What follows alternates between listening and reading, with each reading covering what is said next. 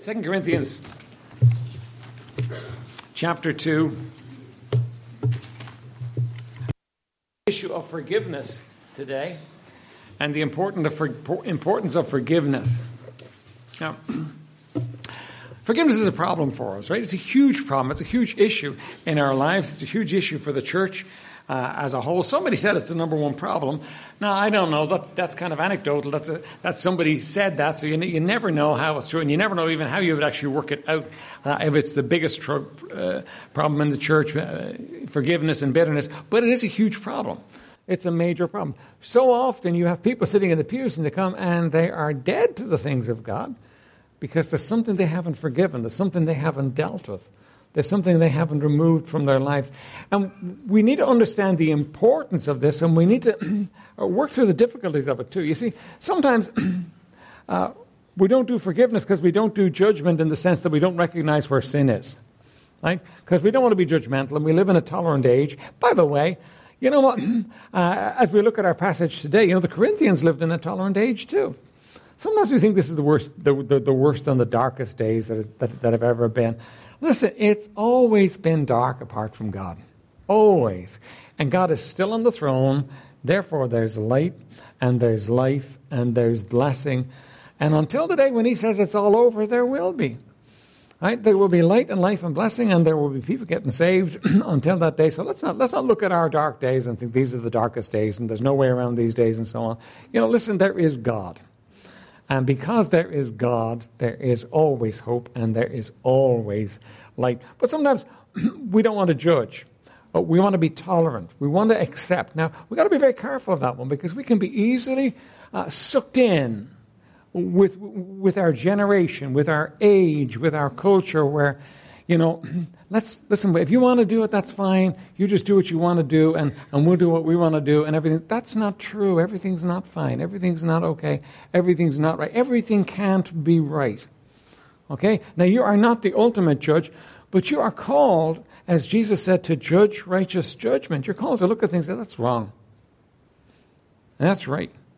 And one of the problems the church at Corinth had was that they started off with a huge problem dealing with this issue of sin and whether we should judge it or not, or whether we should just kind of ignore it and say it's okay, everything's fine, everything is cool, we would say in our modern day, and don't worry about it. It's just, it is what it is, so let's not worry about it, let's just let it be. They struggled with that.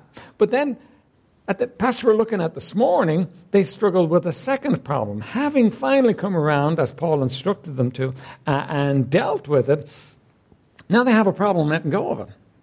And that's a problem for us too. When we finally do judge something as wrong, and then somebody tries to make it right, we can kind of dig in, can't we? We can say, well, you know what, they're probably just going to do it again, so I'm going to suspend judgment until I see how they live for the next 50 years, right? Now, aren't you glad that God doesn't do that to you? Aren't you glad that God doesn't actually take and look at you and suspend judgment on your life when you get it wrong and you confess sin and make it right? We're not supposed to do that with each other. Either recently I had somebody phone me. They didn't actually end up doing it, so you don't know who it is, so I can tell you about it, right? But somebody called me, and they had done something in the church, and they had gotten it pretty well wrong, right? And they had left the church definitely under a cloud. But they phoned me, and they said to me, Pastor, I want to come back to church. And so I talked them through the issue and so on, and it was evident. He was not in the same place as he was when he had left. And I said, look, that's no problem. Just understand that wrong is wrong. Now listen, when you deal with somebody like that, is there a possibility that they're going to do the same wrong thing again? There is. There's always that possibility, but we've got to accept them back as a church. We've got to kind of bring them back in again as a church. They didn't, but the door was open to them, and that's important. And that's what the Corinthians were struggling with in the passage that we're looking at, right? They struggled, first of all, with dealing with sin, which we struggle with greatly in our day and age. And then they struggled with actually, when it came around to it, and the guy was repentant, they struggled with actually letting him back in again, with dealing with it.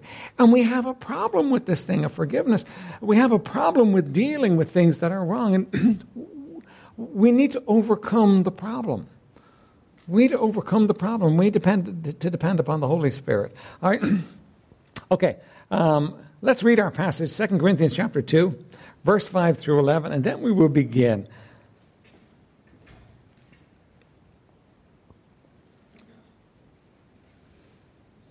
Verse 5, 2 Corinthians chapter 2 and verse 5. But if any have caused grief, he hath not grieved me, but in part that I may not overcharge you all. Sufficient to such a man is this punishment which was inflicted of many. So that contrariwise, you ought rather to forgive him and comfort him, lest perhaps such a one should be swallowed up with overmuch sorrow, right? Now we're going to look at 1 Corinthians chapter 5, the passage that's dealing with this here. But somebody had caused a problem, a major problem in the church with their sin. It caused a problem for Paul. It was a difficulty. And Paul said, no. Now you need to forgive him. Now you need to let it go. He has repented of it, needs to be let go. Wherefore I beseech you that you would confirm your love toward him. For to this end also did I write, that I might know the proof of you, whether ye be obedient in all things. And do you know that when it comes down to it, forgiveness is a just plain issue of obedience. It's just a plain issue of obedience. You've got to forgive, because it's an issue of obedience. To whom you forgive anything, I forgive also. For if I forgave anything, to whom I forgave it for your sakes, forgave I it in the person of Christ. Lest Satan should get an advantage of us, for we are not ignorant of his devices. Let's pray. Father, would you bless us? Lord, we struggle with the same things these Corinthian people struggled with, Lord. And we have a difficulty with them too. Now, blessed Spirit of the living God, would you help us this morning? Help us as we look to your word, Lord, to be edified and built up. But, Lord, may it not be, Lord, just something that happens in our minds, Lord, but may the simplicity of the truth impact us and cause us to move in the direction you want us to move in. And, oh, Lord, may we be changed because of the preaching of truth this morning. In Jesus' precious name, amen. All right. The power of forgiveness. First of all, the offense of 1 Corinthians chapter 5. Sufficient to such a man is the punishment which is inflicted of many. Now, I'm going to have to make you look at your Bible this morning, right? So that's hard for Sunday morning. But look back with me. 1 Corinthians chapter 5, right? Isn't it easy how quickly we come to expect it to be up on the screen in front of us, isn't it? 1 Corinthians chapter 5. Now, we'll take a few minutes looking at this here because we want to catch the drift of where we are in 2 Corinthians chapter 2, right? 1 Corinthians chapter 5, Paul is dealing with sin in the church. He says, it is reported commonly that there is fornication among you, and such fornication as is not so much as named among the Gentiles, that one should have his father's wife. Well, there was a wickedness in the church at Corinth here, and this guy was obviously immorally with his stepmother. Now, that's bad. That's bad for the world. That's bad for anywhere. And Paul is writing to them about this issue. And he says, and ye are puffed up and have not rather mourned that he that hath done this deed might be taken away from among you. And the church at Corinth, you know what they were? They were a tolerant church. They were saying, well, you know what? If he wants to do that, then you know what? Who are we to say that's wrong? Let's just let him go ahead and do that. And that's between him and God. And we're not going to say anything about it. Right? And they were actually puffed up. They thought they were great. They thought they were very broad-minded, a very good church, and Paul's not buying it. Paul is not buying it. Now, first of all, I want you to notice this: the sin was very obvious. You have churches that take church discipline and deal with church. Every issue is a church discipline issue. Every issue is not a church discipline issue. Most issues are not a church discipline issue. Most issues are things that people need to get right and get sorted out. And bringing church discipline into it is going to do damage sometimes. And I've seen it do damage. But there are some times when, as a church, you have to bring church discipline into it. And Paul is saying this is one of those times. You've got something going on in your church that even the Gentiles, they would think this is wicked. This is wrong. And you're supposed to deal with it, he said. You're puffed up. And have not rather mourned that he that hath done this deed should be taken away from you. For I verily, as absent in body, but present in spirit, have judged already, as though I were present concerning him that hath so done this deed. Now, Paul's not there. Paul's away somewhere else. But he says, listen, I have listened to the situation, understood the situation, and it is wrong. Now, we're not comfortable with that. We're kind of comfortable with the Apostle Paul because he was pretty holy. And he was pretty close to God, and it's okay for him to say that something is wrong and something is right. But we're not supposed to judge. You know, one of the most abused verses in the Scripture is, "Judge not that you be not judged." Isn't it? How many times have you heard people, how many times have people said to you when they were doing something clearly wrong, "You can't judge me. The Bible says, judge not that you be not judged." You know, that's not what it's talking about. When it talks about judge not that you be not judged, it's talking about not having a critical spirit. Critical judgmental spirit towards people. Because if you have a critical judgmental spirit towards people, you know what? You're going to get the same measure yourself. It's going to be bad for you. But you know, Jesus did say judge righteous judgment. Paul did tell the church here to judge. It's right for you to look at something and say, that's wrong. Right? Now, it may not be right for you to go on a crusade and try and prove to the whole world that it's wrong. But it's right for you to know that it's wrong and for it to say that it's wrong. You see, if you don't stand for a truth, you end up getting drawn into the lie. There's no two ways. At some point, you've got to say what's right and what's wrong, and you've got to have that in your own heart. You've got to have that in your own counsel. You've got to know what's right and what's wrong. And you know, some things people are doing, you're going to say, that's wrong. And you get close enough to them, you're going to have to say to them, that's wrong. You shouldn't be doing that. And they won't like you for it. And they'll call you judgmental. They'll call you unchristian. But you know what? You need to look at things and you need to say, that's wrong. And Paul said they were puffed up. They were all charged up with their tolerance. We can get that in our day and age, can't we? I remember talking to a man on the doors, a little Catholic man, and he was in old age at the time I spoke to him. And I asked him, what would you have to do to go to heaven? Right? And he blew me away. The first thing out of his mouth was, be tolerant. That was the first thing out of his mouth, be tolerant. Because tolerance has become the principal virtue in our day and age. And we're affected by the culture. You know, listen, tolerance is not always a good thing. For you to tolerate sin in your own life is not a good thing. For you to accept sin in the people around you and say, well, that's just the way it is, it's not always a good thing. You've got to be careful of this thing, right? So Paul says in verse 3 that he had judged, in the name of our Lord Jesus Christ, when ye are gathered together, and my spirit, with the power of our Lord Jesus Christ, to deliver such an one unto Satan for the destruction of the flesh, that the spirit may be saved in the day of the Lord Jesus. Now, he's talking about dishing out pretty severe judgment here, right? Deliver them to Satan. Put them out of the church. Put this man outside the church so Satan can get on. A couple of thoughts for you there. Do you realize that being in church, well, being right with God first of all, right? But being right with God and being in church provides protection in your life. That's what it's talking about here. There's a protective umbrella over that. You know, that God told us we are to gather together, that we are part of the church. And when you pull yourself outside of that and you say, I'm a good Christian, I can manage, I can make it on my own. No, you won't make it on your own. You're going to get hurt. There's a protection involved. There's a protection from the enemy. The enemy looks at the church and would love to destroy it, but the Lord withholds him from doing it. But when somebody gets put outside the church, that protection gets removed from their lives. And you know what you'll notice in their lives? You'll notice in their lives destruction. Because the enemy's no friend. Not to anybody. Doesn't have any friends. Doesn't have any people he loves. He's no friend to anybody. He loves nobody. He just goes after them to destroy them. Right? Now, so it's a serious thing when somebody gets put out of the church. It's a very serious thing. It's a serious issue. They're delivered unto Satan. Now, but look what he says. So that the spirit may be saved in the day of the Lord Jesus Christ. Now, to be honest with you, I'm not sure all that means, right? But I know this. There are two thoughts for the person that gets put out of the church. One is that actually, though the enemy goes after them, there's a protection of their spirit involved in it. And the second is this. You know what? When you actually call sin and tell somebody it's wrong and put them out, they get the opportunity to get right. Now, they may not get right, but they get the opportunity to get right. That's what it's about. That's what Paul is talking about here. But there's another impact that we need to understand for the church as well, right? And Paul's going to talk about it. Your glorying is not good. Know ye not that a little leaven leaveneth the whole lump?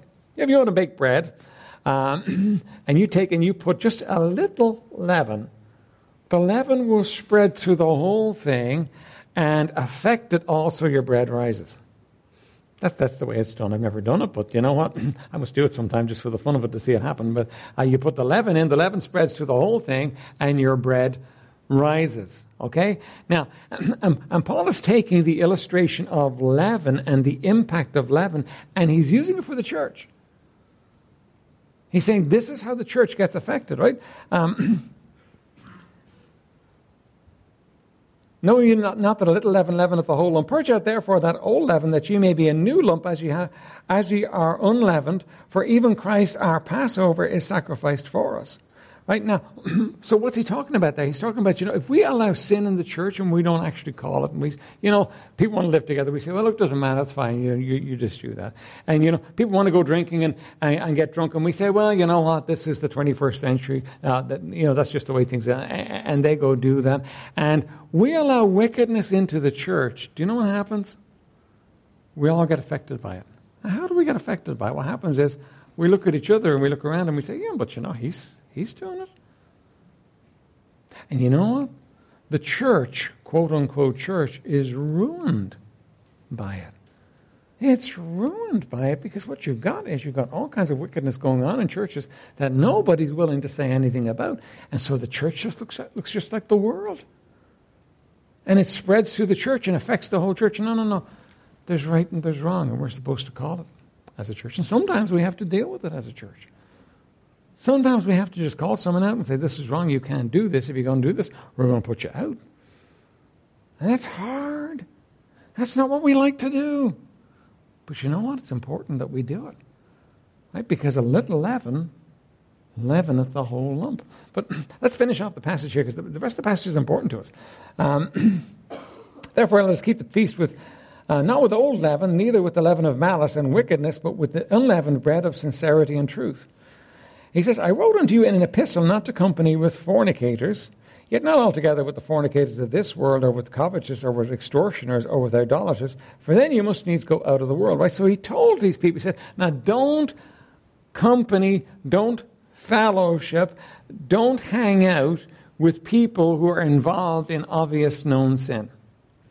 Right? Now, he's addressing the situation here, and he's trying to help them. He said, I'm not talking about the world. Because you'd have to go out of the world. I mean, the world lives like that, and you know what? You're supposed to be salt and light in the world, so you're supposed to be out there trying to reach the people in the world, so you're supposed to talk to them about those things. You're supposed to be out in the world, and you're supposed to be light. So he's saying, listen, it's not that you can't keep company with people in the world who are doing wrong, because then you couldn't live in the world, and you got to go to work, you got to go to school, you got to do whatever. You're going to be around people who are doing these things, and that's understandable, but your heart is to reach them, not to be like them. Okay, but let's see what else he says. But now I have written unto you not to keep company of any that is called a brother, be a fornicator, or covetous, or an idolater, or a railer, or a drunkard, or an extortioner. With such an one know not to eat. Now, eating with somebody is the essential picture of fellowship. Very often, that's the essential picture of fellowship. Now, if somebody is living like that, he says you're to avoid them. That's kind of mean, isn't it? That means you'd have to say to some people, sorry, I can't be around you anymore. Now, you've got two choices here. What you can do is you can say, well, that's just the scripture. That was written a long time ago. That doesn't apply to the 21st century, because in the 21st century, this is the way things are, and we got to live with life the way it is in the 21st century. But you know what? You lose so much when you do that. You need to take it and turn it around, and you need to say to yourself, no, that's what the Bible says. That's what I'm going to do. Now, why does Paul tell you to do that? Why does Paul, under the inspiration of the Holy Spirit, tell you to do that? Two reasons, right? First of all, it is good for someone for you to call them and say, that's wrong. You're not comfortable with that. I'm not comfortable with that either. I don't like doing that either. That's kind of horrible. But it's good for you to call somebody and say, that's wrong. The way you're living is wrong. And it's also good for them. Because you know what? If we don't react, if the righteous don't react to sin, what happens in the world is that the world just goes to hell. The world just loses it completely and goes, yeah, we're supposed to. No. And what we're talking about here, folks, is we're talking about brethren. Those that are known to be believers, you're not to have fellowship with them. I can't make it any clearer than Paul makes it for you. And you can say, well, you know what, I know that's what the Scripture says, but these days, in those days, everybody was doing it too.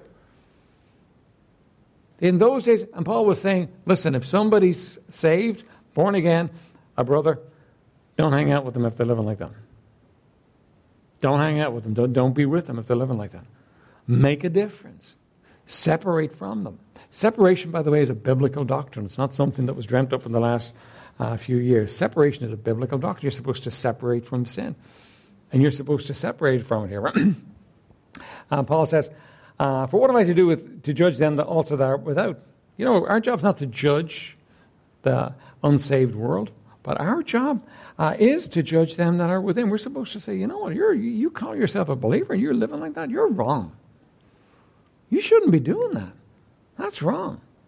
But them that are without God judgeth, therefore put away from among yourselves that wicked person. Right? So 1 Corinthians chapter 5 is a tough chapter. It's when Paul lays out how the church is supposed to deal with sin and the attitude and the mindset the church is supposed to have towards sin. And you know what? The sin hasn't changed that much in the intervening time, and the response to it hasn't changed that much in the intervening time. But know this, if you don't obey the Scripture, you do yourself a damage. You do yourself a hurt. Because the Bible is very clear what's right and what's wrong and how you're supposed to handle it and what you're supposed to do with it. Right? You're supposed to do right. You're supposed somebody who you know to be a believer, and a living wrong. Listen, you don't hang out with them as friends. You just don't do it. You say, look, I can't. The Bible says I can't. Let me show you the Scripture where it says I can't. Now, they're not going to let you more than likely. They're going to be mightily offended with you, and you're going to get called all kinds of names, unloving, legalistic, not even a Christian. But you know what? They called Jesus all those names, didn't they? So what? They called Paul all those names. So what? You've got to decide in your mind where you want to align yourself. Do you want to align yourself with a believer who's obviously living wrong, or do you want to align yourself with God and His Word? Me, I want to align myself with the Word of God. As much as it's possible for my life, I want to align myself with the Word of God, and you should too. Okay, now back to our text, back to what we're looking at, right? So that's the offense. The offense is the offense of 1 Corinthians chapter 5. This guy's been put out of the church. They were glorying in the fact that they were so tolerant that they were keeping in. And finally they got it right, and they did what Paul told them to do, obviously, because he's dealing with it again in 2 Corinthians, right? So they finally got rid of the guy. They did what Paul told them to do. And so now the problem is that he's come back. He's gotten right. It worked. That's what they did work, because he's gotten right. He's come back. Verse 7 says, "To the contrary, you ought to rather forgive him and comfort him, lest perhaps such a one should be swallowed up of overmuch sorrow." This guy had gotten it right. They had put him out. He had gotten it right. And now they're supposed to take him back. They're supposed to embrace him. And they're having a hard time. We understand that, don't we? Well, you know what? He did this and he did that. We're not sure we want him back in, because he'll probably just do it again. We don't think he's changed. We don't see the change in him. And Paul is saying, no. You did what you're supposed to do. He's repented of it. You take him back. You take him back. You open your arms and you love him again. So number 2 there, forgiveness is a love issue. Wherefore I beseech you that you would confirm your love towards them. By the way, when the church disciplines somebody, it's not supposed to stop loving them. Kind of tough, but it's not something you're not supposed to stop loving them. It's not like you look at them and you think, oh, you dirty low down. No. You love them and you want them to get right. And Paul is saying, now, hold on a minute, confirm your love to this guy. Show him that you really do love him. See, I think they'd taken it the wrong direction, and I think by now they didn't love him very much. And Paul is saying, no, fix it, get it straight, love him, right? They did the business. They weren't willing to accept him back. But 1 Corinthians 13, verse 7 says that love believes all things, hopes all things. Now, believes all things and hopes all things. Do you know that love's a bit gullible? It really is. Love is just a bit gullible. Now it's kind of hard to think of yourself as being gullible, but you got to be gullible sometimes. You got to go. Remember John Van Gelder telling me a story of this guy.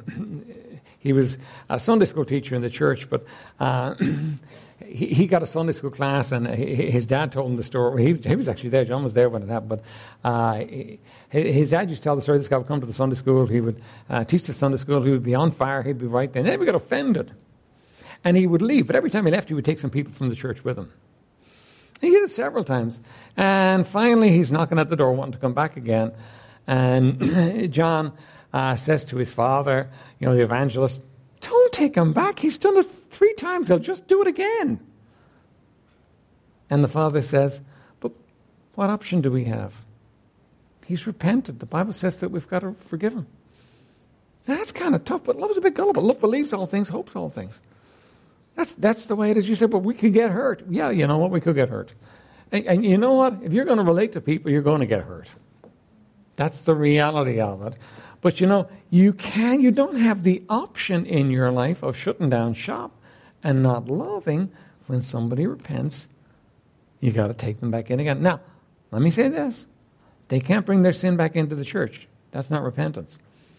Repentance means I've dealt with the sin. It's over. It's done with. It's finished. But you're supposed to love them. You're supposed to bring them back in again. You see, it's easy to shut people out when they hurt us. We build walls of self-protection around us that are totally selfish. You get hurt enough and you can build pretty strong walls. You can build walls that a tank can't blast through. And you say, well, I've been hurt too many times. And you won't justify. You know what? You're always going to find that there's a lack of forgiveness in there somewhere. Because remember, there's 2 forgivenesses. There's the one forgiveness, somebody comes and repents, and you're able to say, okay, look, I forgive you. But the other forgiveness is you let go anyway. Okay, they're not going to repent. We're not going to be able to restore the relationship, but I'm not carrying a burden. I'm not carrying a bitterness towards them. I'm letting it go. You see, you can't do that. You've got to be in the place where you don't build walls of protection. You say, but how will I live? God, that's how you're going to live. That's how you're going to live. You're going to live out on God. Because this thing of love, is tough.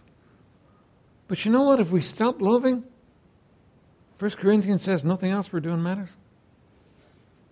If we stop loving, it's over. It's finished. Close the door. Shut up shop. What's the point? We've got to stay open. It is tough. But love keeps you open. Love is the toughest thing. That's why Jesus said, new commandment I give you, that you love one another. By this shall all men know that you are my disciples, if ye have love one to another. It sounds so simple. It sounds so lovely. But you know what? It's the hardest thing. Listen to Ben-Hur. It's so interesting because it gives you a Jewish perspective on the Messiah, because there's all talk about the Messiah, because the Messiah has been born in Ben-Hur's book, in his time, born about the same time as Ben-Hur. Right? And the issue is this for them. They expect a military leader who's going to trounce Rome. It's kind of, that's what they expect. There's no other option. What they need a military leader who's going to free them from the yoke of this awful tyrant called Rome.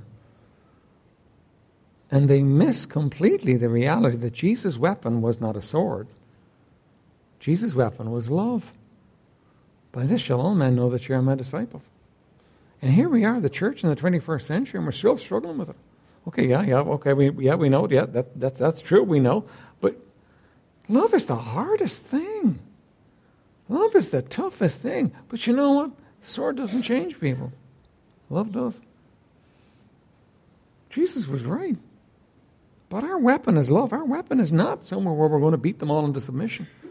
We're not like the Muslim world. The way the world is going to be won is by love. And you can't afford to shut shop and stop loving. You'll destroy yourself and the work God could do through you.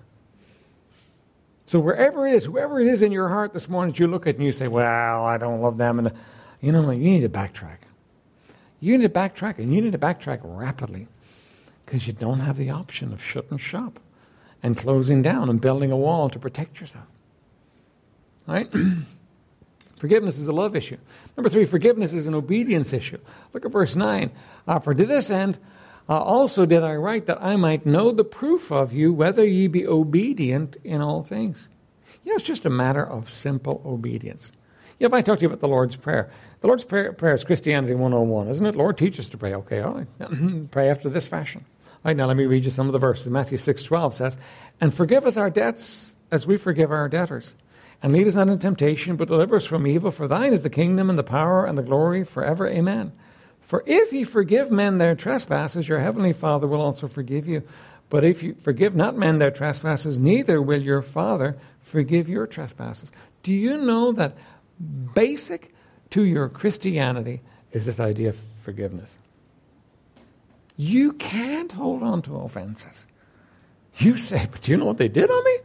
How could I ever let that go? You just can't hold on to it. Because here's the thing. If there's somebody in your life that you won't forgive this morning, I'm going to pronounce judgment on you here, right? In fact, I'm not. The Word of God is going to pronounce judgment. You're not right with God. You're just not right with God. That's just the way it is. You say, but Pastor, it's not as simple as that. I understand. Listen, I understand that there are times when you need help. But are you seeking help? Or are you just building the wall? Because they've hurt you and they're not going to get the chance to hurt you again. Listen, you need to forgive. Basic to the reality of our Christianity is forgiveness. Christianity 101, forgive us our trespasses as we forgive those who trespass against us. I could have said that for you long before I ever knew anything about what it meant. Most of you could too. You learned the Lord's Prayer as a child. And you know what? It's truth. You're supposed to forgive. You're supposed to let go. Is there anybody in your life that you're holding something against because they did you wrong? Now, I'm not trying to minimize, because some things are hard, but are you actively seeking a way to let it go? Or are you just holding on to it? You see, if you hold on to it, it's going to make you bitter. If you hold on to it, it's going to eat you alive. If you hold on to it, it's going to destroy you. So look at the next verse. Our next point. Forgiveness is a warfare issue. To whom you forgive anything, I forgive also. For if I forgave anything, to whom I forgave it, for your sakes forgave I it in the person of Christ. Lest Satan should get an advantage of us, for we are not ignorant of his devices. Do you know that if you won't forgive, Satan gets an advantage? If you won't forgive, Satan gets the upper hand. Could we say advantage means he gets the upper hand? If you won't forgive, Satan gets a tool to use against you.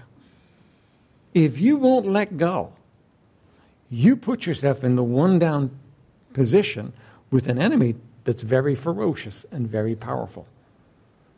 If you won't forgive, he will take advantage of you. Now, let me give you a couple of thoughts on that, right? Matthew chapter 18 deals with the man who owed a huge amount of money and the man who owed a small amount of money. And the man who owed a huge amount of money went in before his Lord, and his Lord frankly forgave him all the debt. Let it go. You don't owe me anything. Then he went out and he got the guy who owed him a small amount of money, and he said, hey, you owe me the money. I can't pay it, but give me a chance and I'll get it to you. And he said, no. Take his family, put them in prison, sell them. I want as much as I can get out of it. And then his Lord heard about it. And his Lord took and had him brought in and said, you wicked servant, I forgave you all the debt. Don't you think you should have forgiven what he owed you? And he had him cast into prison to the tormentors. And Jesus is telling the story. And he says that so shall my heavenly Father do to you if you won't forgive. So here's the thing. If you won't forgive, you go to the tormentors. Now you might say this more, well, I'm tormented by people. They torment me. They do this, they do that, they do the other. No, you're not tormented by people. They can do you wrong. They can annoy you. They can get it wrong in your life. That's true. But you know what? When you won't forgive, you get casted to the tormentors. And the tormentors can drive you stone cold crazy. They can do it. You got to forgive. You got to let go. The enemy gets an advantage if you don't. Hebrews 12:15 says, looking diligently, lest any man fail of the grace of God, lest any root of bitterness springing up trouble you, and thereby many be defiled. A couple of thoughts here. You got to fail of the grace of God. Do you know there's grace to deal with the hurt you're bearing this morning? There's God's supernatural enabling. There is grace to deal with it. There is grace for you to deal with that pain, that hurt. Okay? That's any root of bitterness springing up, trouble you. Do you know what happens to bitterness when you don't forgive, when you don't let go, when you don't deal with it? Do you know what happens? It becomes a root. Now, you know, roots don't stay in the ground. Roots grow leaves. They produce plants. Roots spring up, and they will trouble you. Do you know a root of bitterness will bear fruit in your life? Hebrews 11 talks about Esau, Hebrews chapter 12, verse 16 talks about Esau who sold his birthright for a bowl of food. Why? Because he was a profane man. He was a man who lived bitter and didn't know how to handle life and did stupid things. And you'll do stupid things too if you get bitter. I'm telling you. A root of bitterness will spring up, and not only will it defile you, but thereby many are defiled. Do you know what happens when you get bitter? You infect other people with it. It's just the way of it. You know, the bitter spirit loves an audience, doesn't it? The bitter spirit longs for somebody they can pour out their bitterness to. And that's what's going to happen. You're going to defile people with it.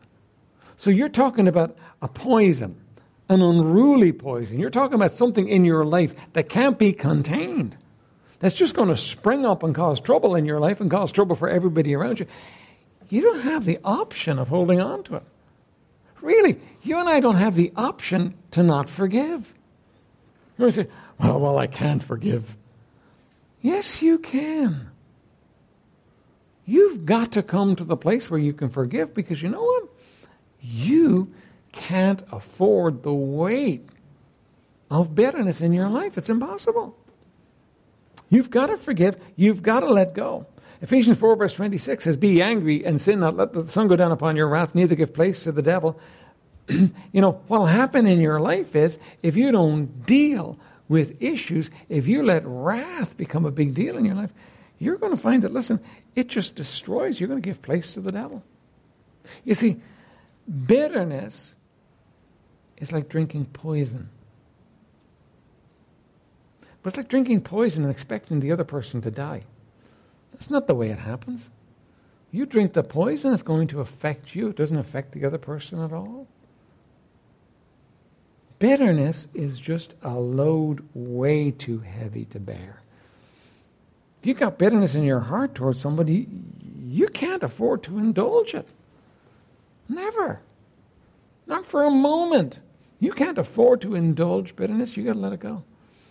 You say, but I can't. Yes, you can, if you bring it to Jesus. You're the most abused, the most mistreated person that ever walked this planet, bar none, was Jesus Christ. Because nobody else ever deserved to be treated right like he did.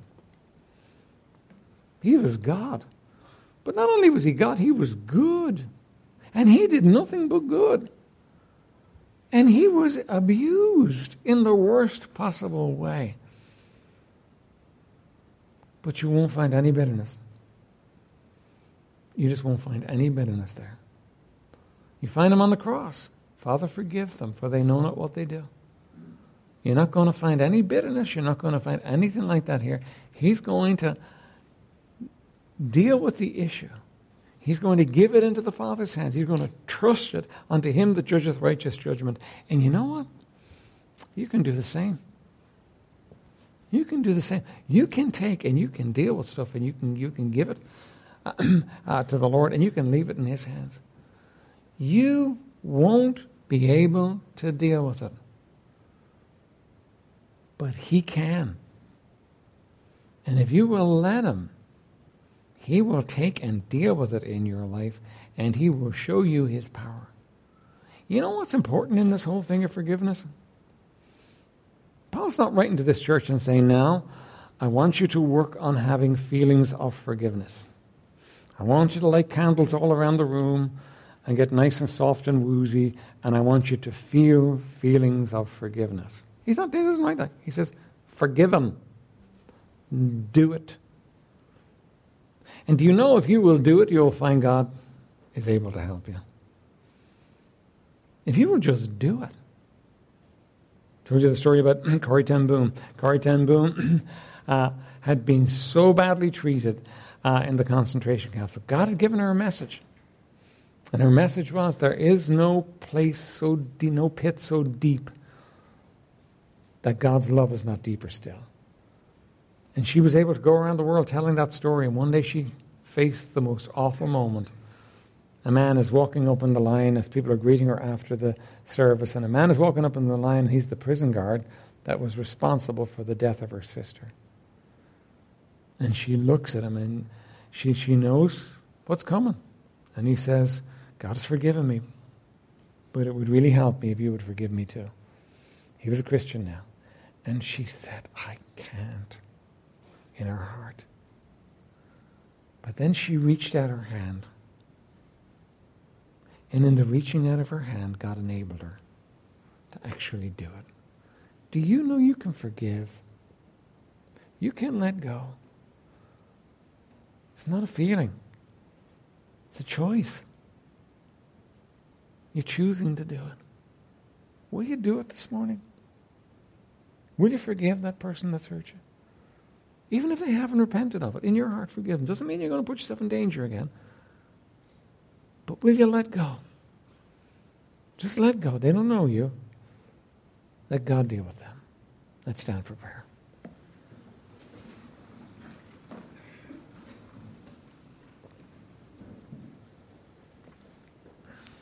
Father in heaven, we do thank you, Lord, for this morning. Thank you for this people. Now, blessed Spirit of the living God, we're counting on you right now to do a work in hearts and lives. Lord, this is a world of hurt. And, oh, Lord, this people have been hurt. But, Lord, we look to the example of the Lord Jesus and how he was hurt and he never got bitter. Lord, help us. Lord, where there's something that needs to be let go of, would you just stir your people to deal with it right now? Just to deal with it between you and them.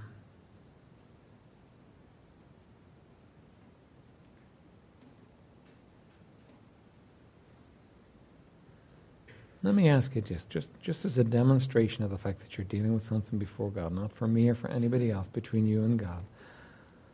Just lift your hand and say, I'm dealing with it, I'm letting it go. Just lift your hand. Amen. Amen. Amen. See those hands? I'm dealing with it. I'm letting it go. Amen. Amen. Amen. Amen. See that hand too? You can put them down. Anybody else? Oh, don't miss the moment with God. God's very good to us. God touches our hearts. The Spirit of God woos us and draws us. You would say, listen, I'm dealing with it. I'm letting it go. I'm not able, but I'm dealing with it anyway. I'm trusting him. Would you lift your hand?